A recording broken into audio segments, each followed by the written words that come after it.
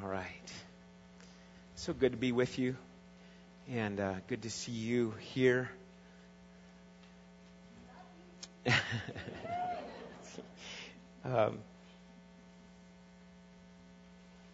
God is good. No matter what, God is good. If you're like Noreen and me, you keep hearing of more concerns of people, health-wise. A dear friend of ours just the other day had a heart attack, and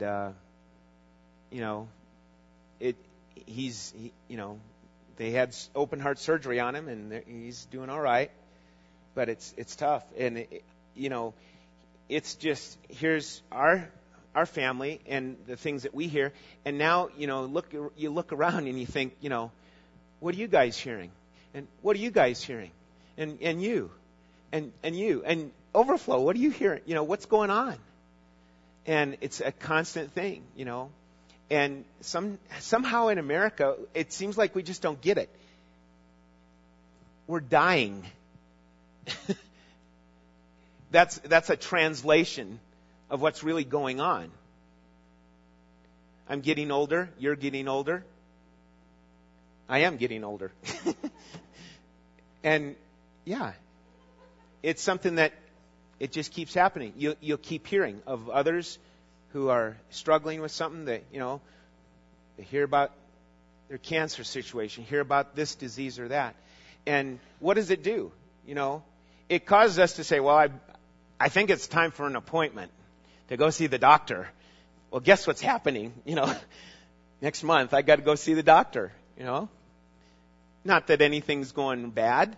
I just, I need to go see the doctor. It's been years.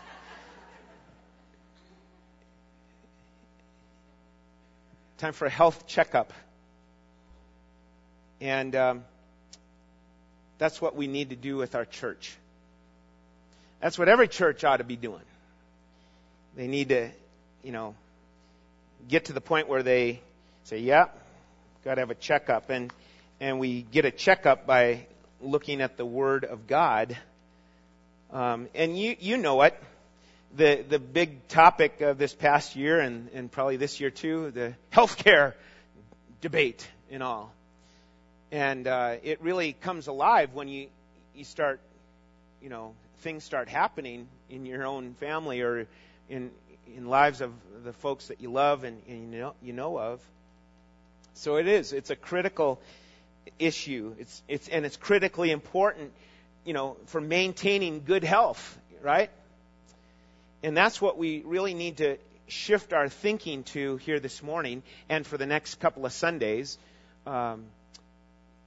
It looks like, we'll be here this Sunday and the next 2 Sundays, and I want to be able to take time to talk about this issue with us, about our church. And so, wisely, we take this thought of our health condition and shift it and make application to our church. And whether or not you or I realize it, God has placed a great value upon His church. And unfortunately, with modern thought and the emphasis that we hear of in our culture, that's being downgraded. That's being relegated to third-class status. It's not that big of a deal.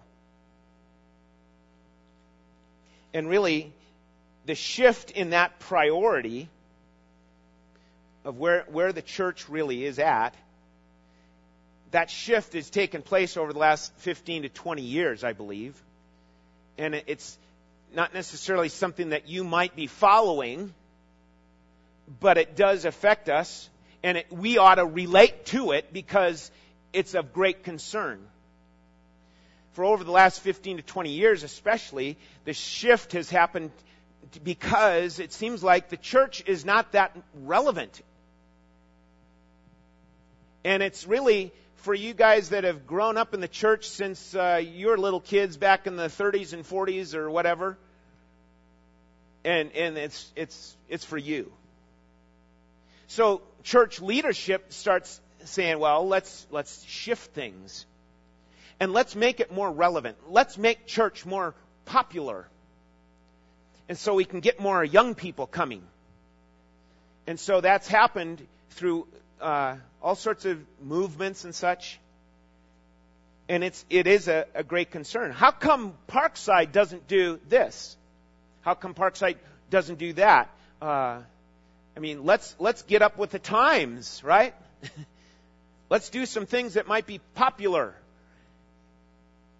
And you say, well, what's the matter with that? Why not? Let's do it. We get to thinking, on these terms because a lot of times there's just so many concerns for success, right? Do you want to be part of a successful church? Well, what does that really look like? How do you define success? What's success really about when it comes to the church? And, my goodness, look at some of the churches in America nowadays. It's like, they're the power churches, Wow. 20,000 members, right? Multi-million-dollar budget. 20 or more pastors on their staff. And all sorts of programs, and they're reaching around the world with their ministry and all that. And other churches like, well, gee, I wish we were like that. Let's get a power pastor in here, and he'll do it, and he'll bring us to that. All those kind of thoughts come flooding in when we think of the idea of a church being successful. What is that really getting at? Do you think that Parkside's a successful church? I don't want you to say anything now. Just, think. Do you think Parkside's a successful church? And we can stop and weigh it out and think, oh, yeah, this or that. But part of my job is, I think, to say, hey, don't be getting big-headed. Don't be thinking that Parkside's so successful. There's some things that we've got to get after and do. And here, I don't know how much we'll get at today. There's a lot stirring in my brain. And, I hope that we can communicate this effectively in the next 3 Sundays or so. It's important to you.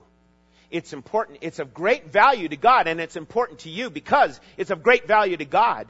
Jesus died and paid, for the ransoming of the church. And then on top of it, you know what he does? The Bible tells us that the church is what? The bride of Christ. That's one of the metaphors for the church, right? You're the bride of Christ. Now think about that. Let that sink in while I wax eloquently about my son and our new daughter-in-law coming. Okay? Now, once that took place, once our son gave the ring to Kimberly, Dave and Tim's niece, once that happened, guess what? Focus. Oof. Okay. Sam did it. He did it. And now the point there is that there is no other. There is no other. Right? She's engaged to be his wife. And so it is in the church. Once you become a believer, you are automatically put into the body of Christ, and now you are a part of the bride of Christ, and there's the value in it. Look at the emphasis we put on weddings. Okay? There's a great emphasis still put on weddings, right? And you and I, we're in that engagement process. Are we readying ourselves for the marriage? Are we? Are you and I, as individual believers, readying ourselves for the marriage with Christ? Are we getting ready for that day when we'll be with Him forever and ever? And how is it that we do that as individuals? And how is it that we do that as a church? Well, we've got to follow the blueprint for His Word.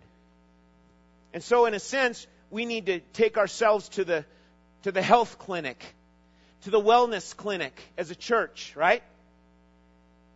And really be asking, how are we doing? How are we doing? And, the easy thing to do then is, here's another kind of a diversion that we have as a church. Well, okay, me and my husband, we found this out, or me and my wife, we figured this out. And so let's go to the pastor and tell him, right? Well, you can do that, but if you're expecting the pastor alone to solve it and to fix it or to change it or to whatever, adjust it, that's not the most accurate thinking that we need to be having. Because the idea of the pastor is not to have his hand in every little pot out there, right? Right? Please.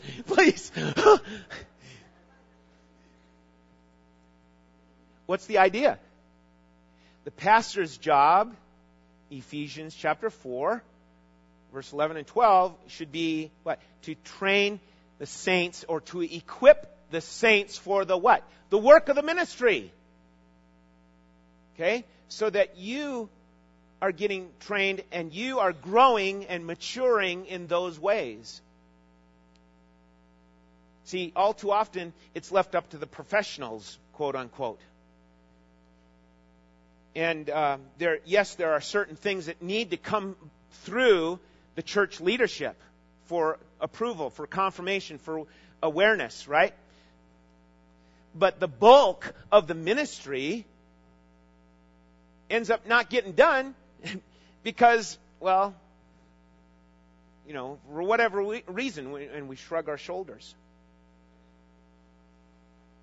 So, there's all sorts of distractions. Let me back up a second. We've got this great value that God puts on the church.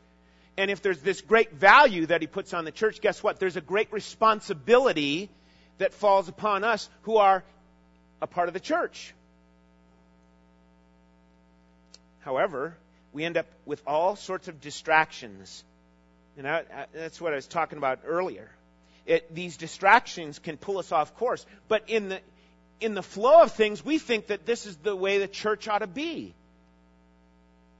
If we get really excited about political activity, political activism, we can justify that and say, well, that's right. But that's not the priority of the church, is it? No, political activity is not the priority of the church.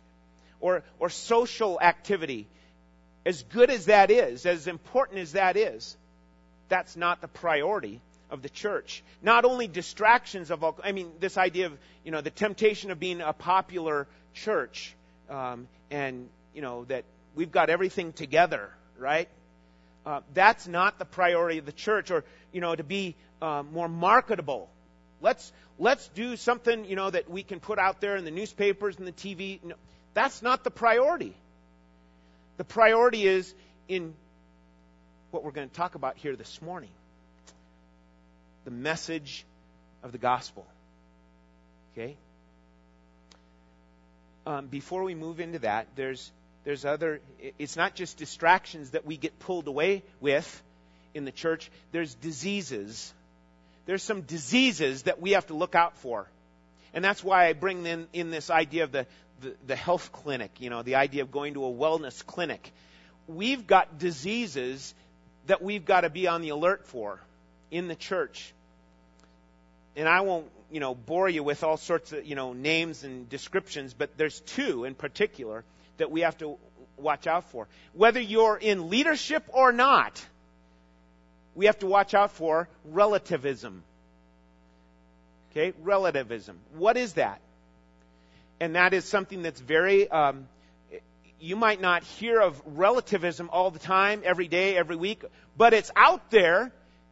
And because it's out there, whoever comes, to church, including me and you, if we're not careful, we can bring that kind of mindset into the church. Relativism, what is it? Well, easy way to define it is there's no absolute truths. That's relativism. There's really no absolute truth. And so when that gets thrown to us, we think, oh, well, wait a minute, what does the Bible say? And that's exactly where we need to start. What does the Bible say? The Bible does say that Jesus is the way, the truth, and the life. So we have that to be accountable with. But the culture around us, the world around us, our schools, they promote it. You hear it even from some churches, they'll promote it, where it's like, oh, if that's what you like in your religious choice or freedom, fine. And then it goes into the idea of it doesn't really matter what you believe as long as you are happy with yourself and all those kind of things. So we got to watch out for that disease that comes in. And that's important that we are on the alert for that. Another one that's very popular, along with relativism, is the infatuation with self. And some writers, some authors call it narcissism. Okay? And you get the old mythology figure of Narcissus, who looks into the pond and is just taken with himself. How beautiful that figure. It's him. And that's all his focus. And that's the idea behind this term, this disease that gets into the church. And you think, that's maybe a little extreme, isn't it, Woody? No, it's not. Because both of these, relativism and narcissism, are very subtle. And they're really intertwined in our hearts so deeply. That's why the only thing that's going to work to change that is what? The gospel message. You can't paint over that. You can't just cover it up and say, hey, it's fine. No, you have to go deeper. And Jesus Christ, in His work on the cross and His message of salvation, pierces through that whole ism, relativism or narcissism. So we've got to watch out for the diseases. And that's why we need to go to the wellness clinic, so to speak. So number one, let's go on to that. I don't know how far we'll get here this morning. You've got an outline there in your bulletin. You can follow along, but we'll keep track of things and see how far we get. Finish up in the next 2 Sundays. Okay, so going to the wellness clinic, so to speak, is saying let's go to the Word and look at what the Word tells us, what God tells us about the church and some of the basic foundational things. So today's time is really very foundational, and it might come across as very, oh, yeah, I've heard that, I'm very familiar with that. But I want to encourage each one of us to let it sink in deeper and deeper and deeper to our hearts, and thus value this more and more. So number one, at the wellness clinic checkpoints would be regarding our basic signs of life. The basic signs of life is, you can see it there in your outline, is Jesus Lord. New Lord and new life. Okay? Letter A is a matter of just coming under His control, coming under His care. Understand that He is the cornerstone of the church. And everyone has to be connected to the cornerstone in the church. And the only way you're connected is by coming under His authority, by coming under His lordship, by coming under His care, His ways. Okay? Many people just figure, and we've talked about this before as a congregation, folks figure, well, I go to church and I attend church faithfully, and somehow in their minds they figure that, oh, that'll get me right with God. Because I do my job. I show God I am worthy to be in heaven when I die. But that's not the way it is. You must come through faith in Jesus Christ. Okay? So that it's absolutely clear. You can be at church, but that doesn't mean you're a part of the church. Right? Here it is. Some people say, well, I go to church. I don't want to hear that you go to church. I'd rather hear that I am the church. I am a part of the church. And thus, what does that do? That breaks down the thinking that, oh, I go to church, I attend church. But what it means is it just jettisons you out into the community. I'm a part of the church because of Jesus Christ. He's my Lord. And then letter B, it follows with new life. If you say that you're a Christian, there ought to be new life then. New life in Christ. This is very basic. It's by way of His conversion, His rescue. You alone can rescue. You alone can save. Okay? It's because of His rescue, His conversion, that we have new life in Christ. And let's face it, so many of us, we get into a rut. And we, day after day, week after week, we think, same old, same old.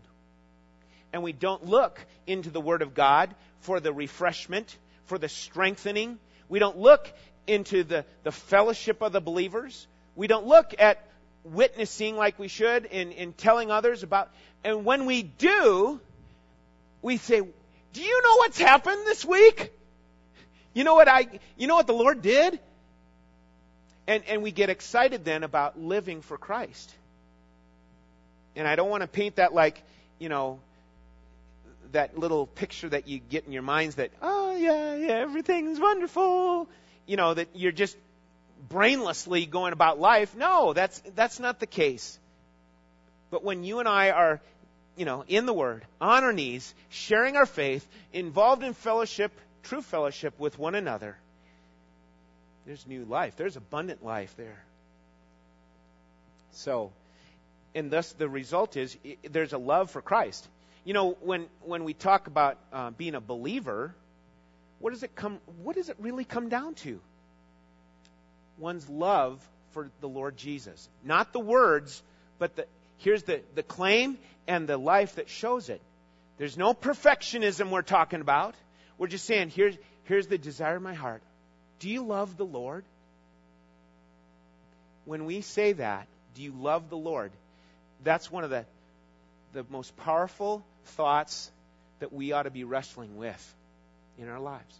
And then the outflow of that in your life, in your home and in your work, in all that we do. You love the Lord. See, they've got to match up, right? Here's a profession of faith, and here's the very Lord of the church, the Lord of our lives. Interesting little story that Charles Spurgeon shares. Charles Spurgeon told this of another pastor.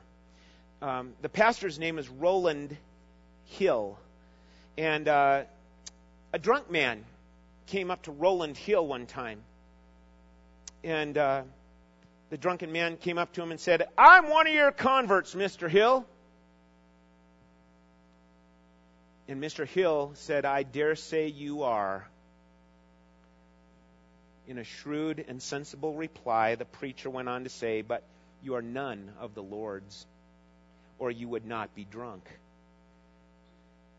And it's that kind of thinking that we deal with, not so much this specific example of a drunk, but all sorts of issues that could serve as examples in that. See, Christ came to save you from these sins. And it's the issue of saying, God's working on my life. I know it. I'm changing. He's changing me. So, this issue of the basic signs, that's what the check is on. If you're a believer in Jesus Christ, you are a part of the church, right? And it's not this building. This building, we meet here, great. But the church is not this building. The church is not our, quote, worship service. The church is redeemed people who gather together not only for worship, but who gather together so that they can be encouraged and challenged in the Word of God and sent out to be a shining light in their home, in their community. Okay? That's absolutely critical that we understand that. Now, the next point, number 2, the next key checkpoint would be regarding the message. The message of life. Okay? So we have the basic signs of life and then the message of life. Turn to Matthew chapter 16 in your Bibles. Matthew chapter 16. This is one of the first mentioning of this regarding the church from the lips of Jesus. Matthew chapter 16, verse 13.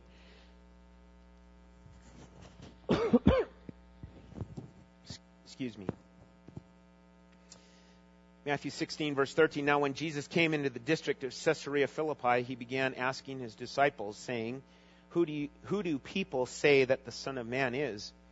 And they said, some say John the Baptist, others Elijah, but still others Jeremiah or one of the prophets. And he said to them, But who do you say that I am?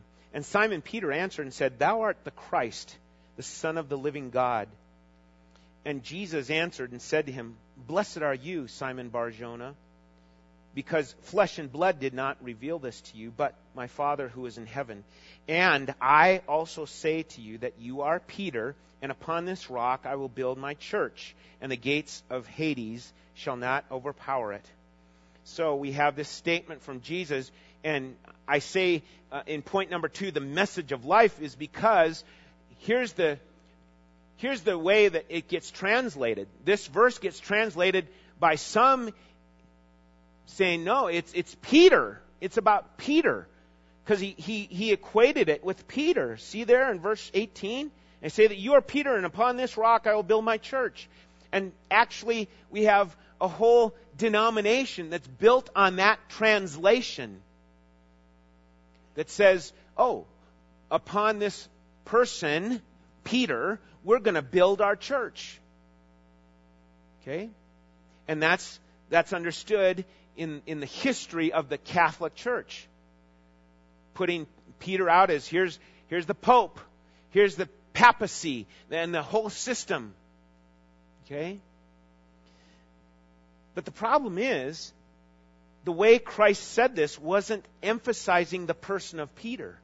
It was actually a word play on the person of Peter, on his name. And so we understand what Jesus said when we say, that you are Peter, a chunk of a rock, and upon this rock, this cliff, this mountain of a rock, I will build my church. What is the rock that he's building on? Is the confession of the gospel. It's the confession of the gospel. You are the Christ, the Son of the living God. There's the gospel message. And so, I know there's a number of you here that you're familiar with that. But what's the gem in all this? The gem is that this message, the message of life, is what ought to permeate everything that we are as a church. Why? Because it's what Christ said he will build his church upon, is this confession, this gospel confession. So, under the points, the subpoints under the message of life, we've got the possession. It gets back to him being Lord of your life. It's got to be a possession. It's yours. Is the message yours? Do you know it? Is it yours? Do you own it? Okay? Then secondly, the proclamation of it. The proclamation is there because, when you look at Peter and you look at his life, what eventually happened was, you get to the book of Acts, after his denying Christ 3 times, after, he went back to, doing the fishing business. and Christ gets him back and calls him back, and then here comes Pentecost. And now turn to Acts chapter 2. Acts chapter 2. And you say, well, yeah, here in regards to the church, it was about the Holy Spirit coming, right? And the Holy Spirit came upon all the believers there, and it was like, wow, what an event. Okay? But notice that the message of the gospel was right the very next issue. Okay? Acts chapter 2, and the Holy Spirit came upon, in verse 4, they were all filled with the Holy Spirit, and they began to speak with other tongues as the Spirit was giving them utterance. Okay? And it was just like wildfire. Here it goes. But what happens? Well, people were responding. They were saying, verse 12, what does this mean? And others in verse 13 were mocking and saying, they're full of sweet wine. But Peter, here it is. Here's the proclamation of the message. Right at Pentecost, right at the start of the church, here's Peter taking his stand with the 11, raised his voice, and declared to them, men of Judea and all who live in Jerusalem, let this be known to you and give heed to my words. And what does he do? He presents a sermon about the gospel message. Okay? So Peter started doing this over and over and over again. And actually in your notes, I just put down, you see it there in letter B, proclamation, Acts chapter 2, Acts chapter 3, Acts chapter 4, Acts chapter 5, etc. And on and on. It goes throughout the book of Acts. They're giving the message of the gospel.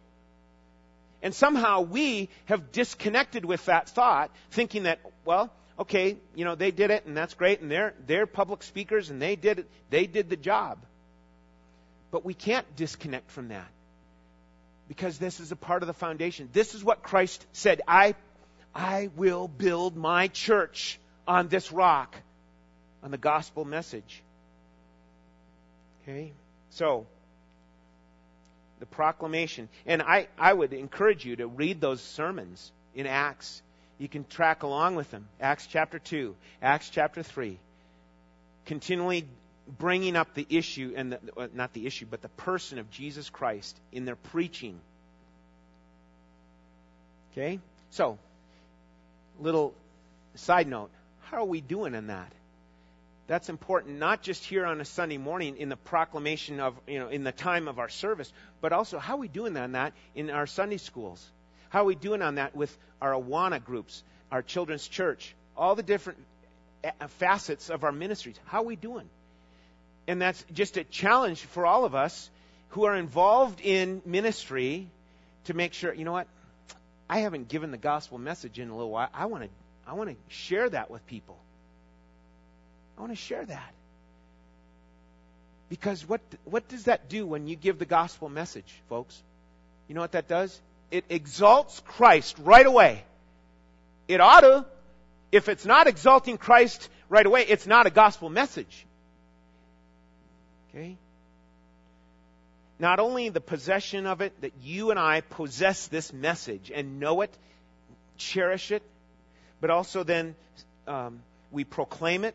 We want to share it, whether it's with an individual, a co-worker, a neighbor, whatever. We want to be ready to share that, asking God to use us, and that what might come from our lips would be, used by God. But letter C, thirdly, protection. Once we get beyond Matthew, Mark, Luke, John, Acts, then we get into the epistles in the New Testament, and you realize that a large amount of teaching in the epistles is regarding protection of the message. Why? It's because of man's heart. I have a book here by John Piper, and this is called Contending for Our All.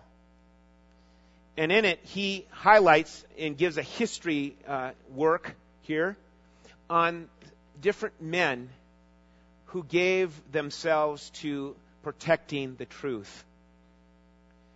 One of which was G. Gresham Machen.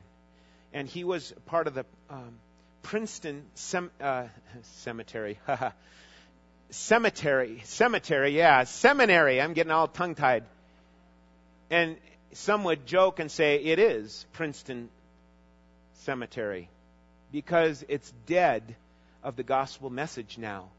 Do you understand that Princeton University, is founded on the Bible? Here's a Presbyterian group. And in the early 1900s, G. Gresham Machen stood up for the truth. And they didn't have it. They decommissioned him, if you will. They took away his ordination. And he went and he started, or helped start Westminster Seminary. And Westminster Seminary is in Philadelphia and also out in the West Coast. And there's a testimony in here about him and John Owen and man in the early centuries, Athanasius. And these guys, they understood the battle that was going on. If the message gets changed, it's going to affect everything. And so there's the passages here on protection. Look at your outline, you'll see Galatians 1:9. Let's look at that. Galatians 1:9. And then we'll move on to 1 and 2 Timothy. Galatians 1:9 is Paul's letter regarding the law and legalism.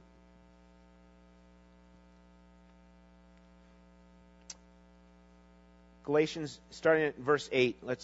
Galatians chapter 1, verse 8. But even though we or an angel from heaven should preach to you a gospel contrary to that which we have preached to you, let him be accursed. That is no light word. Let him be sent to hell. Committed to hell. In verse 9, as we have said before, so I say again now, if any man is preaching to you a gospel contrary to that which you received, let him be accursed. It says it 2 times there. And somehow, I don't know what it is exactly, we don't get all that excited about it seems like. Why? Paul understood about the message of the gospel. If it's contrary to what we've been given, it's wrong. Jude verse 3. Contend for the faith once delivered to the saints. Contend for it. There's the idea again of what he's talking about here. The idea of protecting the message. Let's go to 1 Timothy. If you hit Hebrews, you've gone too far. So 1 Timothy chapter 4, starting at verse 1, but the Spirit explicitly says that in latter times some will fall away from the faith, paying attention to deceitful spirits and doctrines of demons, by means of the hypocrisy of liars, seared in their own conscience as with a branding iron. And then it goes on to describe things that, end up happening. In verse 6, he says, in pointing out these things to the brethren, you will be a good servant of Christ Jesus, constantly nourished on the words of faith and of the sound doctrine which you have been following, but have nothing to do with worldly fables fit only for old women. On the other hand, discipline yourself for the purpose of godliness.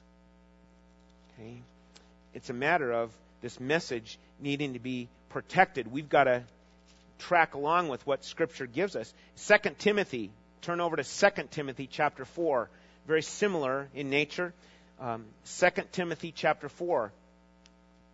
I solemnly charge you in verse 1, in the presence of God and of Christ Jesus, who is to judge the living and the dead, and by his appearing and his kingdom, preach the word. Be ready in season and out of season. Reprove, rebuke, exhort with great patience and instruction. For the time will come when they will not endure sound doctrine. And that gets back to the message of the gospel. And what is that saying? The people will not endure sound doctrine. So, pastor, teacher, you keep giving sound doctrine. That's a heavy responsibility. Why keep trying to do that? Because if Jesus died for the church, and He calls the church the bride of Christ, there's that motivation again. Here's the issue of love. You want to do it because of what He's brought about and because of what He's promised. And He has promised, I will build my church. So, this message of life, sometimes we get to thinking that, I've been saved, I know it, and I kind of move on now. But I want to redirect that thinking. You need to stay on base with the message of the gospel. And so we kind of come to a close now here about the challenge. What about the message? Where is it really at in your life? Is that a concern of yours? That you understand better and better the message of the gospel? Why have pages and pages been dedicated to the message of the gospel? And why have many lives been given over to the preservation of the truth of the message? And here you and I sit, benefactors of what God did in protecting His precious word for us, and what many lives, how many lives, not just these three, but many others, have given themselves over to maintain the truth and integrity of the message. You know what? It's a message of life. And as a believer, you've benefited from that message of life. So wouldn't it be wise then that we own it? That we truly do own it? And, I tease about it from time to time, thinking that, it'll motivate people. But, pointing over here, stand up and give us the message of the gospel. Over here, same thing. Anyone, to stand up and give, and not just say, well, accept Jesus and you'll be happy. No, you won't. And it's not, it's not so much about accepting Jesus. Believe on the Lord Jesus, and thou shalt be saved. Here's another distraction that churches have. Taken the next half an hour to emphasize, come on forward. Come on now. You come forward now. That's a distraction. Why? Because I want and you want, we want to see numbers come up. We want to see people come and respond, don't we? So come on down the aisle. And we'll, God's working, I know it, and you, come on down the aisle. That's a man-centered kind of approach, isn't it? But when we say, Jesus died so that you might be made right with God, and if right where you're sitting, you will ask Him to forgive you, and you will ask Him to be invading your life as Lord and Savior, call upon Him right now, and you'll be saved. For with the heart man believes, and with the mouth he confesses. Right? Romans chapter 10. So, all sorts of things that the church needs to be alert to and aware of. But this one thing we want to focus on, and it's this foundation, the message of the gospel. I want to improve in it. I want to be a sharp tool in His box, in His toolbox, to be used of God, not for my own purposes, but for God's glory. And so it is with us as a group. We encourage you again. If you're not coming to Sunday school, come to Sunday school. Why? so we can have more numbers. No. So that we can help train people. And the ongoing study of the Word of God where we find the message of the gospel. That's what we want to learn and grow in. Home Bible studies. Okay? Got a couple of home Bible studies to be a part of. You know, in the Sundays to come, we want to discuss not just foundational issues. Today was really about a foundational issue. But we also want to get into talking about our function, how we function as a church. I love it here. I love you folks. I think we hit a home run, if you will, in regards to our caring for one another. Do we miss on that? Yeah, we still miss on that from time to time, don't we? Or we could talk about our worship. You know, and say, you know, it's just, we love it here and we worship, you know. Well, there's things that we can improve in our worship. You know, it's a number of things. It's not just one issue. Okay, the pastor preaches from the Bible. That's good enough for me. There's a number of issues that we need to give consideration to. And Lord willing, you know, see from His Word what He emphasizes and what His priority is. Okay? And so we want to keep marching on. And we'll be talking some more about the backside of the outline and dealing with those issues also. I want to encourage us to mature and grow. And it doesn't just happen because we got a wonderful power staff online here at Parkside. No, it's not that. It's a matter of we, as a church, grabbing hold of the message of the gospel of salvation, knowing it, and compassionately, lovingly passing it on, passing the torch to our children and to those that we work with, those that we live around, and see what God does, right? See what God does. Okay, so health checkup for PBF, to be continued. Okay? Let's stand together and close in prayer.